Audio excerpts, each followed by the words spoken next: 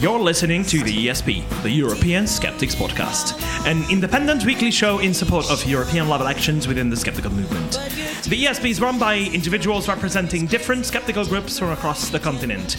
This is episode 143. I'm your host, András Pinter, and joining me for the show is my co-host, Pontus Böckman, and our guest hosts, Claire Klingenberg, Brian Eggo, and our very last-minute guest host, Jay Novella.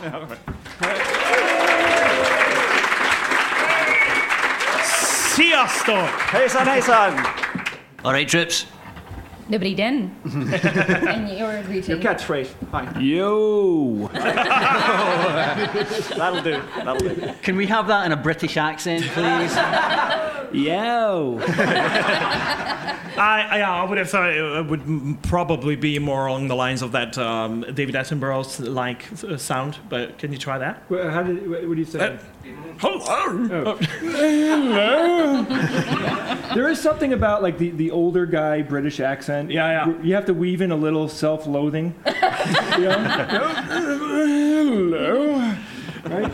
Yeah. All right, so welcome everyone. Welcome to everyone here at QED. I'm hoping you're having a brilliant time, and I have to share with you this secret that this is the very first live recording of the European Skeptics Podcast. So thank you very much for coming along. Yeah. Could be the last. And goodbye. Oh no, not there yet. So we unfortunately cannot have Jelena, our usual co-host, here because she is otherwise occupied. But I'm very glad that Claire and Brian agreed to come and join us for today. And last minute, we had Jay Novella as well, and thank you very much. I'm pretty sure that you are quite busy here this weekend, and you still made the time to join us. Thank you very much for that. I appreciate it. Thanks for having me. Yeah. Been signing books most of the time, Jay? Got a bit of a sore hand going on there? Or I do have a Band-Aid. I'm left-handed, so my whole life, like writing in books, I smudged everything, and my pinky always gets like a beating if I write a lot. But you know, the thing is, I figured out why I had a blowout. It's because I don't write anymore. Yeah. I type. Yeah. My fingers don't touch pages anymore, so... Yeah, that's right. Okay, before we go on and move on to the regular segments, I'd like to ask our panelists, so to speak, to say something about what's going on in your countries, because we are representing 5 different countries here, which is, I think, amazing. But we are European, apart from this guy at the end. Well, I do live in New England. Yeah. There you go. The colonies count. Yeah. So first of all, I don't know if everyone is aware, but Brian, you are chief organizer of Glasgow Skeptics. I'm the evil overlord of Glasgow Skeptics, yeah. So if anybody's ever north of the border on a Monday night, we've always got something going on. So come check us out if you can. And Claire? I am the president of the European Council of Skeptic Organizations, but I'm also involved in my local national Czech skeptic group, Sisyphus. We absolutely love that name. And a cool new thing that's happening in our country is that the Prime Minister is taking homeopathy against injustice. So that was the first against being and against false allegations of corruption. It's not working. Are we going to start invoking prime ministers here? Because that's not going to end well. Oh, sorry, no. Let's Okay, probably, sorry. Yeah. Well, you did ask about like updates, so that's kind of a wooey update. Sure. Yeah. Okay. Pontus? Yeah, well, I'm the president of the Swedish Skeptics, and... Newly appointed president. Can we have a golf clap for Pontus, please? I wasn't even elected. It was just that the old guy didn't want to do it anymore, so I had to step up. So much for democracy in Sweden. Just take it when they come. Right? Yeah, I did. So, QED is fantastic. I've had a blast this weekend. I don't know how we'll survive next year, but they say they record this, and also on camera, so I will watch film all next year to compensate. With chocolate ice cream and cry. Yes, exactly. And also Pontus is on the board of the European Council Skeptical Organizations as well. Yeah, that's right. Claire is my boss in that respect. Oh yeah. Not mine because I'm only an associate member. So I'm just your associate boss. Yeah. But I'm András Pintér. If you don't know me, I'm vice president of the Hungarian Skeptics Society, and I'm afraid I was that idiot who came up with the idea of doing yet another skeptical podcast here. But the reason why we did this was that we wanted to give everyone an opportunity to learn more about what's going on in Europe, because mostly thanks to the Skeptic's Guide to the Universe and podcasts from the UK, we know a lot about what's going on in the skeptic movement in the United States, also in Australia, thanks to the Skeptic Zone and Richard Saunders, and in the UK. But mostly we have no freaking idea as to what others are doing in other European countries where English is not the first language for people to speak. So we wanted to act as a hub, as a bit of a source of information for people out there. And if you could spread the word, that would be very, very helpful, because we want to reach as many people across Europe as possible.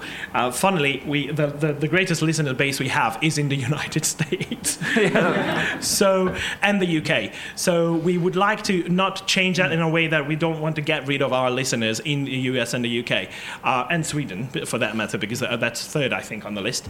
But we would like to expand as much as possible to other countries. But before we go on, we missed your round about what's new. Oh, I thought it was really obvious. Like, no, I'm not kidding. Let's say it again. You guys know what's going on in the U.S. I mean, we have a massive problem with the government and with the leadership. And we usually don't get into political stuff on the SGU. Only where it crosses swords with science. But, in my personal opinion, we have a lunatic driving the car. Yeah. And we're fighting back fake news, which is, coming from inside and outside of our country. It's bad. We're in bad shape right now. And I was telling you guys this the other night, we're divided in the U.S. I mean, we have people that are for Trump, which I think, I don't understand. I don't get it. It doesn't make any sense to me. And the people that are against Trump, we're trying to figure out what to do. And, the only thing we can do is vote at this point and try to educate anybody that's willing to listen about why, Trump is damaging everything from our society to our economy to, anything in between. He's stripping science out of everything in the country. It's horrific. Yeah. So not to end on a down note, but the good note is the pendulum has swung pretty much as far as it can go to the right, and we've got to, catch it when it comes back to the left and do something smart with it. Yeah. But very similar things are happening here in Europe as well. I mean, we've never had the kind of right-wing, or I don't even know if it's right-wing, it's just nutcase wing parties coming up in all countries, even in Sweden, which has, for a long time I thought we were spared, we were pretty sane up there, but obviously not. I love that the leader of the alt-right movement, which is incredibly racist in the Czech Republic, is a guy who's half Korean, half Japanese, and he's lived in Czech Republic his whole life. And that's but he has like this racist agenda that Czech Republic should only be for Czech people. And his followers are following him without question. And I mean, sure, I don't care about the ethnicity, but if you're gonna say, "Oh, white," and then you're not, it's kind of weird. Yeah. Our Prime Minister speaks out often and very vehemently against the former Soviet Union and the Soviet occupation and the communists. And the exact thing that he speaks out against is what he does right now. And when people ask me if they are a right-wing government, the only explanation I can give, and the closest the comparison I can make to them, is that they are National Socialists. So, which is we know from history that it is the most terrible kind, and yet they have absolute power in the country, and it is happening all across the map in Europe, and it's very sad and worrisome to see that. That is sad to hear, because thankfully in the UK everything's fine, isn't it? No, do you want to come and live here? I mean, you're not allowed, but you can try. On a positive note, we should be happy that the Romanian referendum got boycotted. The Yeah. one that was trying to That's put it good. into placement. Putting in the Constitution laws that would prevent gay marriage from ever happening. So From ever happening, Yeah. like they can Yeah. actually pass a law that says unilaterally it will not happen in the future. yeah, because Yeah, if you put it in the double, pinky Constitution- promise, yeah, no pretty much, kickbacks, none of that. Yeah. Yeah. So they actually, the local government lowered, like a week before the referendum started, the needed quorum from 50% to 30%. And so what they did on Sunday morning on the referendum, they were like priests leading their people from their church to the voting polls to vote. And so it jumped up like 7%. But in the end, fortunately, did not make it to 30. So. Never been happier to have such So low the- voter turnout. It was wonderful. So do you guys think I think about this all the time. Like, what's the problem? Like, how far back can we go? I don't mean in time, but how far Yeah. can we go to say, what's the source of the problem? And I think one of the obvious answers is there typically isn't a good person to vote for. Right? In the U.S., it's all extremist. We don't have the middle represented, really, even though most people are in the middle. Yeah. We just have the left wing and the right wing. I mean, you seeing the same thing in Europe? Is it that More and more, yeah. that's why we have to get scientists to Exactly, Yes, yeah. and skeptics. This is something I bang on and on and on about every episode.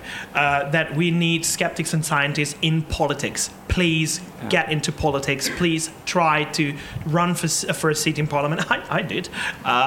It was a massive failure, but Well, at least you tried. but at least I tried. But then I realized that we have to make one step back. Yeah. Because we are not ready in Hungary. We are not ready yet to go into a political arena because we need to build the foundations of it, and that's education. But when education is controlled by the current government, that is not an easy task, I should say. But yeah, this is, and I was very happy when on the private show on Friday night. Yeah.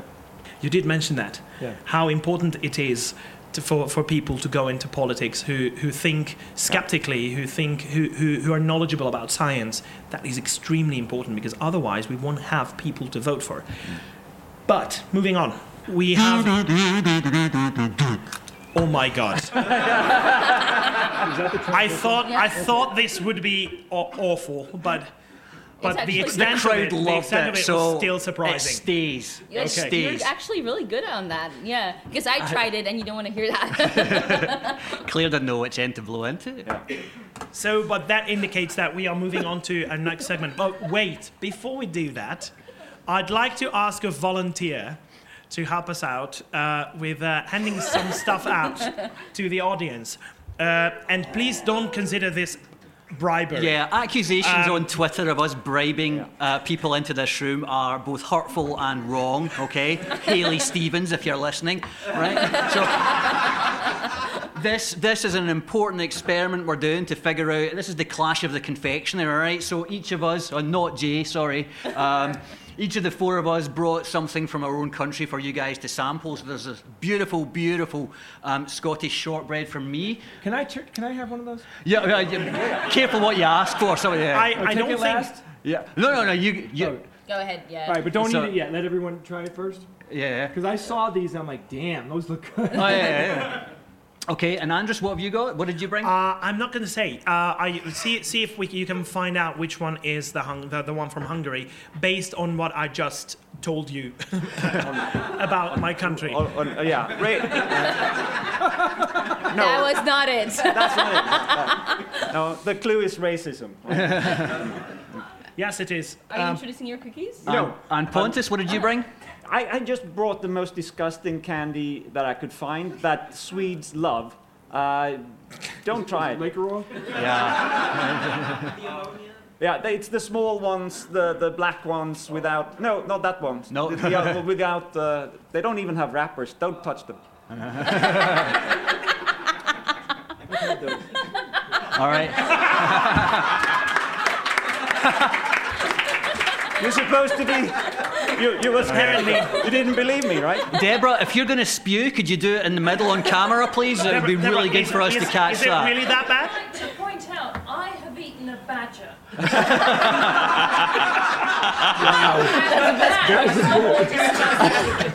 Thank you.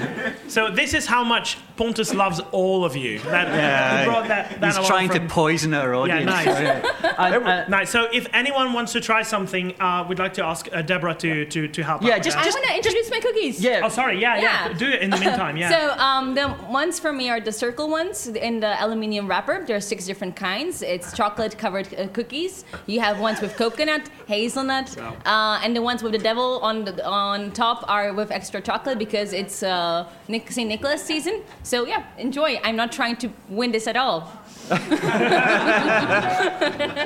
If anybody managed to swallow one of the Swedish ones, they'll get a kazoo as an extra. The one that's coming out of Pontus's mouth right away. Yeah, no, not this one. Oh, yeah, we have an unused one. Pontus, you don't Deborah, like the candy you brought? just give that to. They can pass it around themselves, all right? No. So guys, yeah, try. Neckerol, I can. Feel free to try one of each, okay? Yeah. This is extremely salty. Okay. And please let me know if you have a guess as to which one is from Hungary. Well, since we, Oh, that one. What does he say? It says Negro. Negro. No. It says He cannot do that. That's his actually- word, not your word. You can't say that. Actually, I'm not gonna repeat that. Set For you fear up. of being accused of racism.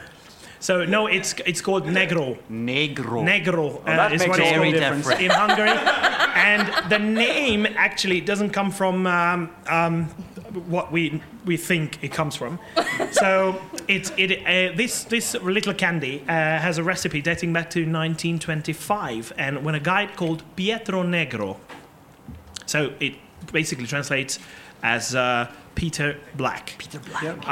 In Subotica, which is currently in Serbia, realized some of the stuff that's left over from making different candies could be improved by adding anise. Is that how you say it? Aniseed? Aniseed, yeah. Yeah. And the actual recipe is still unknown to the public, but it has been marketed ever since that invention. And the color is widely thought to originate from active carbon. And menthol is added as part of the recipe. And in 1958, another thing happened with it, that it started to be referred to as the chimney sweep of the throat. yeah, and it's not racist at all. Yeah. No. Chimney sweep of the throat. That's And really a slogan I wish I would have. Yeah, and it has been used since as a popular everyday kind of a remedy to a sore throat, coughing, and that kind of stuff, without any kind of evidence in support of that. It has activated charcoal. Medically activated charcoal, yeah, but yeah, diarrhea was not mentioned there. So I mean, it's sweeping on the way out as well. You know, Yeah, so for a long time it was a state monopoly to produce it, and it was for a long time the most popular kind of candy in the country, possibly because it was the only one available. In other news, So this is called negro. in other news, the Swedish candy, I forgot to say, translates to jungle scream. That's what they call it. And based on the faces we saw here, I think it's a good name. You did it. You want a kazoo? Which one, the jungle scream? Okay, Mark Pentler likes the jungle scream. Okay. Okay, All right. nice. Oh, And some others. hold your Really votes, good. folks. We'll come to that. No, at the end, I all think right? that we should actually comment on is that it proves that skeptics are sadists and masochists. Sorry, Yeah, okay. you I'm a oppose the sadist. sadists and they're the masochists. Yeah. Hey, by the way, Bef- these Swedish black ones, yeah. they're excellent. There you go. They're excellent. All right. You heard it here. I was people. wrong. Really wrong. I'm Dutch. That's an acquired taste. Seriously, yeah. Yeah. You've had that before, Wow. without doubt. Before this gets completely out of hand, let's move on to our regular segments. The first of which is This Week in Skepticism. And sorry about that, but it means that I'm going to be talking for a little while again. Shall I do this thing? So yeah, I can do that. Very well. Very well. synchronized. Jay's is sheathed to make sure there's no spread of infection. So you can unwrap it if you want, Jay. What's that? You can unwrap it if you Yeah, want. I just didn't want to get it in the microphone. I'm ready. So you're going to have lots of opportunities to give it a try. Let's see what happened this week in skepticism, or should I say, let's talk about a piece of skeptic history. This item I find particularly interesting as it connects nicely with my field of expertise, which is tourism. And you all know that the Shroud of Turin is a very well-known kind of relic in the Catholic Church. You are familiar with that, aren't you? Okay. So it is a piece of linen that supposedly bears the blood-stained imprint of the dead Christ following his crucifixion. Now, on the 13th of October 1988, which is, almost, it was 30 years ago yesterday, a press conference was held by the Archbishop of Turin, which is in Italy, of course, revealing the result of 3 independent radiocarbon dating analyses performed on tiny pieces of the linen, and they determined whether it could have originated from the time of Christ. And the results showed that, the object was woven between 1260 and 1390. So a little bit later than we know Christ to have lived. So 1390 of the year of our Lord. So that indicates it was not possibly not more than a medieval hoax. Which, by the way, was also the opinion of a local bishop back in 1390. Who would dismiss it as forgery back in the time. Well, the radiocarbon dating seems absolutely consistent with his opinion, and although the Catholic Church does not officially recognize the Shroud of Turin as a genuine relic, several popes have added to the myth of it. John Paul II, for example, by stating that it is a truly mysterious image which no human artistry was capable of producing. In some inexplicable way, it appeared imprinted upon cloth and claimed to show the true face of Christ, the crucified and risen Lord. Well, Benedict XVI and Pope Francis added and played along to satisfy the needs of the believers by either calling it a mirror of the gospel, or actually going to Turin and praying in front of the Shroud of Turin in public. So that is, I think, very much about playing along with this myth. Which is, by the way, the Shroud of Turin is held under bulletproof glass, and it's a very, very well secured kind of relic. So, but as for Darth Ratzinger's statement, if you know whom I'm referring to, Pope Benedict XVI, about it being a very important piece, it was an epic fail, especially after the 2010, when a certain Italian chemist by the name Professor Luigi Garlaschelli, hands up who has heard that name. He's a brilliant chemist who's also a member of CICAP, the Italian Committee for the Investigation of Pseudosciences. We heard of that from Massimo Polidoro yesterday, and whom we interviewed on this show, by the way. And you can look it up. I don't remember which episode it was, never mind. And he produced an actual copy of it using only material that was available in the time of Christ. And it was a perfect copy. So it showed that it could be forged and made artificially. So, but the latest news are very recent. They are from this summer, actually, July this year. When they found out that, it was, I would consider that piece of news the last nail of the coffin of this case. See what I did there? Okay. So it was published in July 2018 when they found out that the blood marks that you can see on the shroud don't correlate with the kind of marks a crucified body would leave. So there you go. A piece of skeptical history from 30 years ago when that press conference was held in Turin. 13th of October, 1988. So Thank was you the, very much. the process? I think I saw the show that you mentioned. And Yeah, the it was process on, was when National Geographic, they, yeah. they lay it down on like a hot rock. Like they make the carving in a rock and they lay it down and it kind of burns the fabric a little bit. Like Yep. Now I also read that true believers are saying like when Jesus was brought to heaven, his spirit left his body, it left that mark. Something metaphysical about the mark on there. Yeah, but the problem is that the linen itself dates from the 13th or the 14th century, so a little bit later than the time of our Lord. Good work by the skeptical bishop, though. I'm impressed by that. Yeah, they're not. They don't like take naming something an artifact lightly, which is pretty cool. I mean, they definitely are strict. They don't want to take anything in. They want it to be legitimized, whatever their process is. But they reject a lot of relic claims.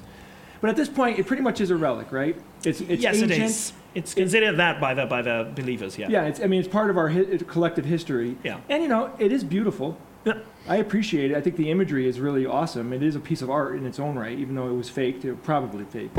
And millions of pilgrims come and visit the shrine where it's held. So it's even though it's not officially recognized by the church, it's still considered a proper relic. There was a question from the audience. Yeah, is it blood on the actual The question was whether it is real blood on the shroud. It's not well established whether it is, and that's Luigi Garlaskelli gave a very good talk on that last year at Chick Up Fest, where he said that the problem was that they are not allowed to do any kind of investigation, so it was a lucky thing to have those little pieces that the radiocarbon dating required, but in order for it to determine whether it is proper blood, you would need much more of that, and they are not being given the shroud. Do we know which blood type Jesus was? Excuse me? Do we know which blood type Jesus was? The universal one? Or? Universal, yeah. Or H positive red, white, and negative. yeah. So, at the same time. So moving on. Sorry. We're gonna have to move on. But later on, if we have time, we will leave room for you guys to ask questions. Yeah, don't get your hopes up. Let me do that, because now we're moving on to the news items, and we're gonna start with Claire. But first, let me do the segue. Doom doom doom doom doom doom doom doom doom doom. You have a kazoo, I don't I think the audience prefer the kazoo method, but that's fine. I prefer a clear tune. So, can I? Yep. Yeah, good. Okay, so I have a news item about a very cool discovery that has been made by a mixed team of mixed national researchers from Czech Republic, Belgium, and the USA, and it concerns children's leukemia, mixed lineage leukemia. So I'll try to explain this as much as possible. I am in no way am I a biologist or a medical professional, so please bear with me. What they were studying is the LEDGF/P75 protein. And you exactly know what I'm talking about. And what this protein does is that it connects other proteins to parts of the DNA. But its function has been abused by the HIV virus, and it also serves for the MLL, the mixed lineage leukemia, to multiply somehow, or to develop. Sorry, not multiply, to develop. So they've been studying the relationship of how does LEDGF/P75 create its relationships with other proteins, and they finally made it DTR, the relationship, and they found out that because of this, they're able to create new treatment strategies, more effective treatment strategies, both for children's leukemia and then possibly in the future for HIV as well. The reason why I think even it's like the first discovery of many, but it's a kind of the type of discovery that's going to be presented in the media as, oh, they have found a cure for cancer, and then not again, right? So this is kind of those news items that get really blown out of proportion, and it's difficult to understand what exactly the point is here, and kind of gives people false hope and then destroys it, with which it also kind of destroys the hope in science. Because, oh yeah, they already said they found a cure for cancer, or they're going to say, oh yeah, they probably shot those people or something, right? Big Pharma. So yeah, it's just one of those news items to watch out for, and so you guys now know what it is. And if someone tells you, oh yeah, they found a cure for cancer, you say, no, it's just the LEDGF/P75 has relationship to something else. But it's a great discovery, and I'm sure lots of other research will be done based on this, and maybe in the future we can actually find a cure for this particular, or a better treatment for this particular cancer. Yeah, right. Okay, we move over to Denmark with the same topic, cancer, but we have a cancer quack. He has been accused of fraud. Go figure. No, and the reason is not that. I mean, he's doing all the bullshit treatment. I don't even want to go into it's common things that we remember, we know about already. But the thing is that they have found out that on his website and on his social media, etc., he's having, of course, anecdotes, because that's how you sell that kind of treatments. It's just that somebody found out that the two main anecdotes that he has, and still had the day before yesterday on his webpage, was about two people that he did treat that died 2 years ago. Ooh. And he still uses them as an example of what does that do to the family of those people? Knowing that they died and he's still using them as success stories for his bullshit. Well, I guess that depends, because sometimes the families, they don't want to believe that they chose the wrong treatment, and they then double down after the death of their loved one. Unfortunately, they kind of take it out onto themselves, think that they didn't do enough. Yeah. So yeah, it's awful. This just both ways. Even if it's the family who's really pissed at him, or the family that has somehow accepted him, there's no good outcome. Yeah. I'm sure he charged them a lot of money to begin with. The story doesn't tell, but yes. Yeah, but you usually, you know... It's rarely for free. Yeah. Right? It's really except you have to pay for this. Once you've paid for something, you won't admit that easily that you've been fooled. You're making up all kinds of... of different explanations as to why. The story is a great microcosm just of pseudoscience, right? Yes. Because you have someone who's using a medication off-label to treat cancer. We see this all the time. I mean, it's the whole scam.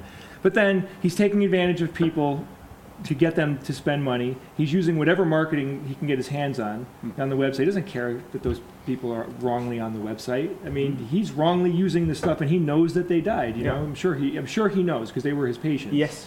So it kind of peels back, some of the veil of what's really going on in his office. Is he's making money, and that's the number one priority. Hopefully he won't make as much money now, but when it's out there. But on the other hand, for example, in my country, in Hungary, we have this office of this is a very well-known authority in Hungary, which is called the Office of Competition, and I've talked about that on the show a couple of times. And when they find someone for making unsubstantiated claims and getting a better position on the market by those claims, they just pay the fines and go on doing the same thing that they've done before, and it's mostly it's not even a great sum for them, based on how much they make with those lies. Part of doing the business. Yeah, absolutely. All right, moving on to my segment now. Now, I put my feelers out for some nice, interesting stories from across Europe. Britt Hermes told me some interesting stuff about homeopathy regulation in Germany. Our French correspondent, Laura Stenhouse, gave me some nice snippets as well. I got a great piece of information from Diana Barbosa about the fact that their book has now been recommended by the government. Woo. Don't be fooled. Woo, indeed, exactly, right. But I'm going to hijack my news segment to give you an important piece of news about the future of the skeptic movement in Scotland. So, the reason why... Sorry, I'll get to it, don't worry. The book, maybe not everyone knows, just that Diana's book is in Portugal, and it's a book about critical thinking that was done by the Portuguese skeptics. It is indeed. And now it's recommended by the Portuguese government, just to give the details. You're not going to make me try and pronounce the name of that book, are you? No, I don't know. I couldn't do it either. That's not going to go well, right? She is not, but I am. All right, okay, here we go. It is called Now Se Dixi Enganar. I think you're insulting someone's mother, probably. Don't ever say that again. It sounded like a sort of a... Wait, just to clarify, was that in English? No. It's Portuguese. I mean, it might have sounded like one of the low-budget spells in a Harry Potter movie, but that was my attempted Portuguese, right? Okay, but... So the reason why I was late getting to QED, I missed most of Skeptic Camp, was because my wife and I were at the hospital. Turns out she's got a little parasite growing inside of her, which should be expelled sometime in April of next year, all right? So there's a little... Thank you. All right. So thank you so much. There's a little miniature Eggo skeptic on the way, right? But here's the thing. I'm 44 years of age, and I had a vasectomy when I was 27. So can any of you skeptics figure out how this happened? We've got lots of examples. Go outside and have a little talk. About miracles. Can you draw some diagrams for me, maybe? No. So okay. I think you should read the Bible. So no, we did not get the milkman to chuck one up her. That was not what we did, right?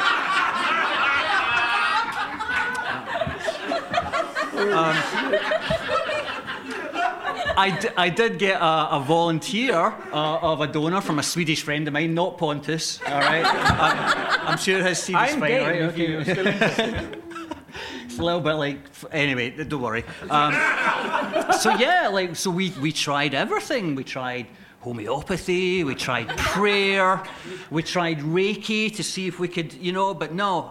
Unfortunately, we had to resort to good old fucking science to get this going, right? So there's a lovely little procedure where they knock me on the head with some lovely anaesthetic, and then they fish up inside me, because apparently there's some little swimmers still in there, right?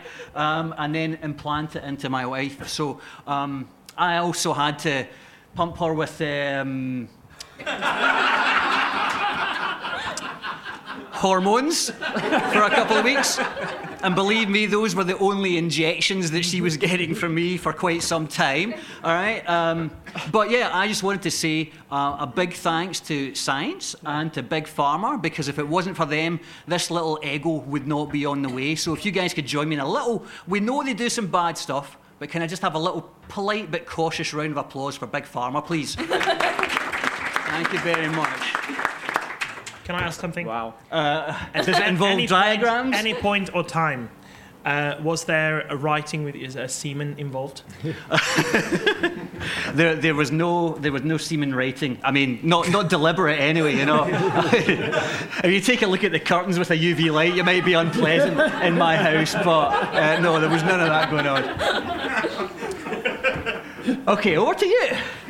All right. So on to Hungary. We keep talking about the importance of getting the attention of young people and educating them into critical thinking, right? While the country is heading exactly the opposite direction, as I mentioned earlier, with the latest curricula and everything, the above-mentioned need now seems to have been recognized by one of the most prominent universities of Hungary, which is the University of Szeged. And the faculty of pharmacology of this university, there you go. What? The faculty of pharmacology is next door, and wear protection when you go in there.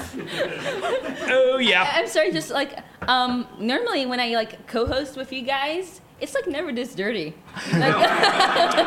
Because you've never been on with me before, Claire. You've never done it with Brian on as well. So. Podcasting, that is. She's never. Yep, that's what we're talking about again. So they issued a call for short essays to be written up by students between the age of 14 and 18 on any kind of quackery, coupled with an explanation as to why it is pseudoscience and what the current stand of the scientific community is regarding that topic. So I think that is a very good example of how to get these children, these students engaged. They're not children anymore. The required length of these essays is a maximum of 4,000 characters, so it's not very long. And they have until the 1st of March to register and actually hand in their essays. And what's even more interesting is that they want them to be well prepared in order to compete in an oral round of this whole thing as well. Cool. Okay, I was just afraid that he would probably make a comment or something. So an oral round will follow this, and they would actually have to speak up against that kind of quackery and pseudoscientific topic. So I don't see a better way than this to educate them and to help them educate themselves into how pseudoscience works. So I'd like to. I wanted to share this as a very positive kind of news item here. Good news from Hungary. Who would have thought? Yeah, who would have thought? Yeah. So on to Pontus, who likes poking the Pope. So why don't you? So we have actually yet another surprise. Another special guest. Here. So we have Pope Francis, the bobblehead. It's a beautiful statue, cool. actually. I really like it. So the Pope, of course, has problems at the moment. The sexual abuse scandals are coming down all over the place, and he's, you know what his solution to this is that we need to pray more. So yeah. I mentioned he instituted all the month of October is a, what do they call it? Not the rosary month, but something where you do the rosaries every day, and he wants everybody, all Catholics in the world, to help him pray. But it doesn't seem to work.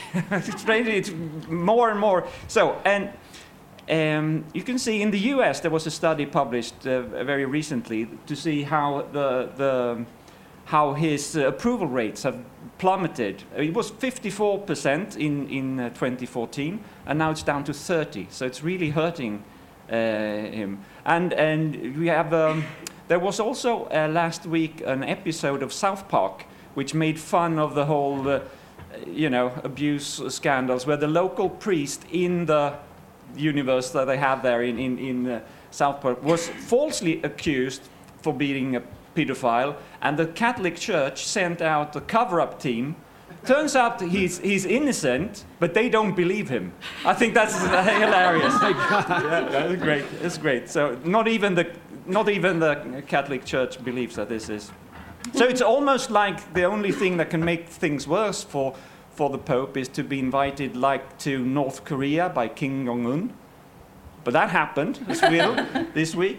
But it's easy to poke the Pope, and I like to do that, and we do that quite a lot. But just to remind ourselves, he is not the nice grandfather figure that he wants to be portrayed as, because this Wednesday, as an example, he went on the record and compared abortion with hiring a paid killer. So that's the man we're poking every week. So he still deserves it. So my question is, so he is very well aware, I think, of the depth of the pedophilia that's going on. Must be. And it's not just that. It's not just pedophilia. It's sexual abuse in general. Yeah. And his solution was to ask people to pray, which I know he knows isn't going to do anything. Like, this is an administrative problem. This is a problem that humans handle in other areas all the time. We have to do something about it. And he's like, instead of actually saying, hey, let's clean this out, let's come, let's bring it above boards, and let's stop shuffling people around and doing cover-ups and stuff. Let's, I don't know, do the right thing. And he says we're going to put it on everyone else to pray. And now he gets this out of, you didn't pray hard enough. Yeah. The only people that are hard are the pedophiles. Yeah, exactly. Well done. That was well really, done. Boom. Well, even I wasn't going to go there, but well done, Jay. Thank you. But it's also like no one saw that coming. He doesn't even pray for there to be no scandals. He's actually saying we have to pray to stop the great accuser for making this public. So for making this public is my addition, but we have to stop the great accuser. Yeah, it's not saying let's pray so the pedophiles aren't pedophiles anymore. As ridiculous as that is, right? No, you're right. He's basically saying let's stop the devil and the devil's machinations, so we don't have to basically do anything. Yeah. But I do think that the great accuser, this expression, has a double meaning by now. So it doesn't only mean that it's a devil. The great accuser works as the big pharma now. Yeah. So it's an equivalent to, the great accuser is the public who accuses them of doing that. Yeah, or the media, or whatever, right? Could be The great accuser. Yeah. So I'm pretty sure that he has a very good reason to use that expression instead of other versions of naming the devil. Just a comment to his Wednesday proclamation. It was a very good deep dive research article on the conversation about the church's approach to contraceptives. And in the 17th century, the church actually condoned them because they understood that some families just have to limit the amount of kids that they have. And it wasn't until later that they decided that it's the work of the devil, which was in the 1920th Vatican century Vatican councils. Mm-hmm. Well, their numbers are going down because the millennials and the next generation are not buying into this BS anymore. Yeah. I mean, it's really pathetic. That aggravates me to no end. That was his response. Let's pray more. Yeah. What a jerk. Yeah. What the hell is that? Yeah. Yeah, so we are going to continue to poke the Pope here on a weekly basis. And after the show, you're welcome to come up and give him a... Poke away after the show, folks. It's always good advice. Right. Thank you very much, Pontus. Hello. On to... Yes. Please hire them as musicians. They are brilliant. Yeah. Okay, so we're moving on to the really wrong segment now. Now, judging by the activity in the bar area last night and the night before, I think the attendees at QED like a little drink. Any vodka fans out there? Any fans of the vodka? We know Jay's cup is full of it right now. Oh no, it's empty, dude. Wasn't when you came in. Security, can we have a refill for Mr. Novella, please? Okay, so this article came from the American Council on Science and Health, and the headline is, Smirnoff rejects GMOs and science too. So this is an infuriating ad that featured American treasures, in quotes there, Ted Danson off of Cheers and Jenna Fisher off of The American Office, I believe, talking about the fact that Smirnoff are announcing now that their vodka is now made with non-GMO corn. Wow. Step it up, folks. Okay, so why are Smirnoff doing this? Well, it doesn't actually say why they're doing it in the press release. It does, however, in a very short press release, mention the term non-GMO 32 times. So they would like to really emphasise how non-GMO their non-GMO vodka is. And, you know, I think this audience here, you're already pretty clued up at the fact that there's no actual health damage from, or no known... Well, I'll get to that, right? Yeah, okay, so from the NHS website, drinking alcohol can put you at increased risks of cancers of the mouth, throat and breast, stroke, heart disease, liver disease, brain damage, damage to the nervous system, and most importantly of all, making a twat of yourself in the bar last night. Okay? And if you balance that out with the associated health risks with GMOs... Name one person that died from GMOs. Yeah. Right? Yeah, I've got my list right here. Yeah. It's a very, very short list of fucking nobody, right? So, but there is even, if that's not good enough news for you, in the press release as well, they also mention the fact that Smirnoff vodka has always, and I stress always, been gluten-free. Yeah. Yeah, we're seeing the marketing aspect of GMO just hit its stride now. Big time, yeah. And I'm not Right. saying it's America's fault, but it seems to be a lot more prevalent over on your side of the No, I ocean, take does it it. not? I'm taking it. We own anti-GMO. Yeah. It is our thing to fix. But, you know, Yeah. good news for any alcoholics with celiac disease, you know. Get stuck into your Smirnoff. So anyway, for pandering to the organic lobby and putting profit over science, Smirnoff gets this week's really wrong. Well deserved. Okay.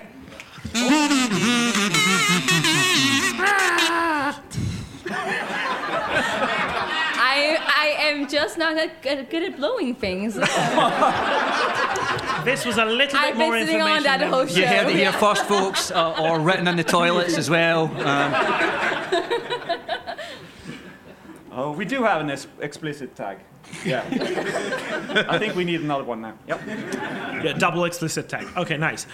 So before we conclude the show, let's do a little bit of polling of the audience, whether you liked our candies and confectionery or not. So Nobody's died, so...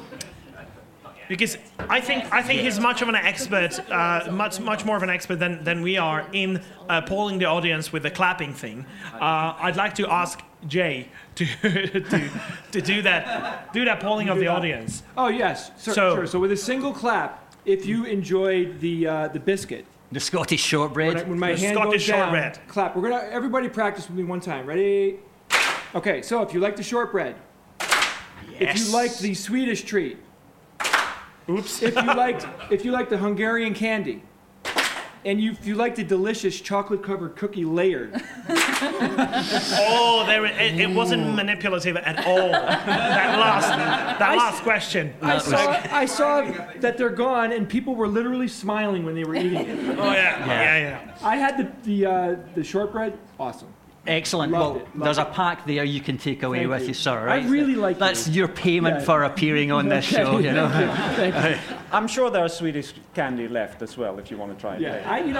I got to tell you though, I've been to Sweden many times, and I've sampled a ton of Swedish candies and stuff, and there's a lot of it I do like, right? Because I'm a quarter Swede. I don't know if any of you guys know that, but so there's a couple of them, but I've had the ones that are like you have to be born in the country to actually eat them, or else you could die type stuff, and that is one of them. Your face was awesome. You put. Yeah. It's that initial coating, right? It's super salty on the outside. It's a shock Yeah. at first, but yeah. So, booze. If you feel like trying any of the drinks that we brought from our countries, please stay behind and after the show and get wasted. We don't have any non-GMO vodka, I'm afraid. So We had to add GMO to those. for the podcast listeners, 2 very large bottles, 1 medium-sized bottle, and a whole rack of nips. Just came out. Okay, so we've got some lovely whiskey from Scotland. Andras, what did you bring? Woo, I've got thank you, something yes. that's called Unicum, and that originates from the 18th century. And Hungary. And From Sweden, we have a whole set of different schnapses. I think there's 10 different ones. Svenska Nubbar is what it Svenska says. Nubbar. Svenska Nubbar. Yeah. Yeah, these are evil, by the way. I've had these in Yeah. Sweden. Oh, man. And I've brought Slovitz, which is a plum distillate, 45% alcohol. And the reason why I'm not joining you in a toast is because I have to go to a panel, not because I'm worried I'm going to go blind if I drink it. And from America, I brought Evian water. That'll help you after you've killed yourself over there. All right. But so to finish off the show, I'd like to ask Claire to hit us with a quote. The basics are knowing which small steps to take. You can't start out planning world salvation from the get-go. You have to be ready to do grueling work. You have to find role models who will teach you how to think better. You can't always trust that you believe what you believe yourself. Every truth starts off as a delusion. It can only become truth after it is critiqued. So this is a quote from Ladislav Hromadka, a Czech philosopher, and I thought it kind of encapsulates our skeptic movement and what we tried to do. Say his name a little bit slower, please. Ladislav Hromadka. Exactly. Anyone wants to try that? Yeah. Sounds like a delicious drink. Yeah. but back to the quote. Being skeptic is hard work. Yeah. And that's why people are not. I think that's how it... Yeah, it sums it up pretty well. All right, I'd like to thank, first of all, Claire Klingenberg, Pontus Böckman, Brian Eggo, and Jay Novella. Thank you very much. And Andras.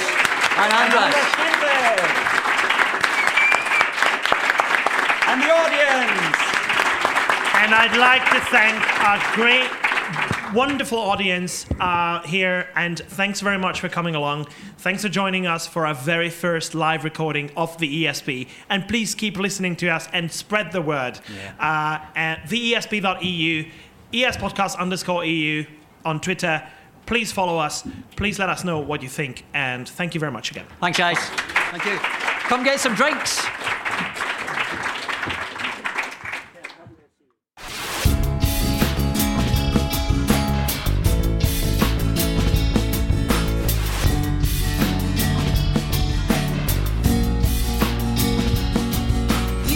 This has been your ESP experience. The show is produced and recorded by TheESP.eu. Join us again next time, but until then, please send your feedback, comments, or death threats to info@theesp.eu. We would also love to hear your ideas and suggestions regarding future episodes, as well as news from your country of residence that might interest others across the continent. If you have a local event or organization to promote, please don't hesitate to let us know, as we are more than happy to help. All music in the program was written and performed by Keisha J. Gray and George Schwab and is used with their permission. Please check out our webpage at www.theesp.eu, follow us on Twitter at espodcast_EU, and like us on Facebook. I don't know how you can believe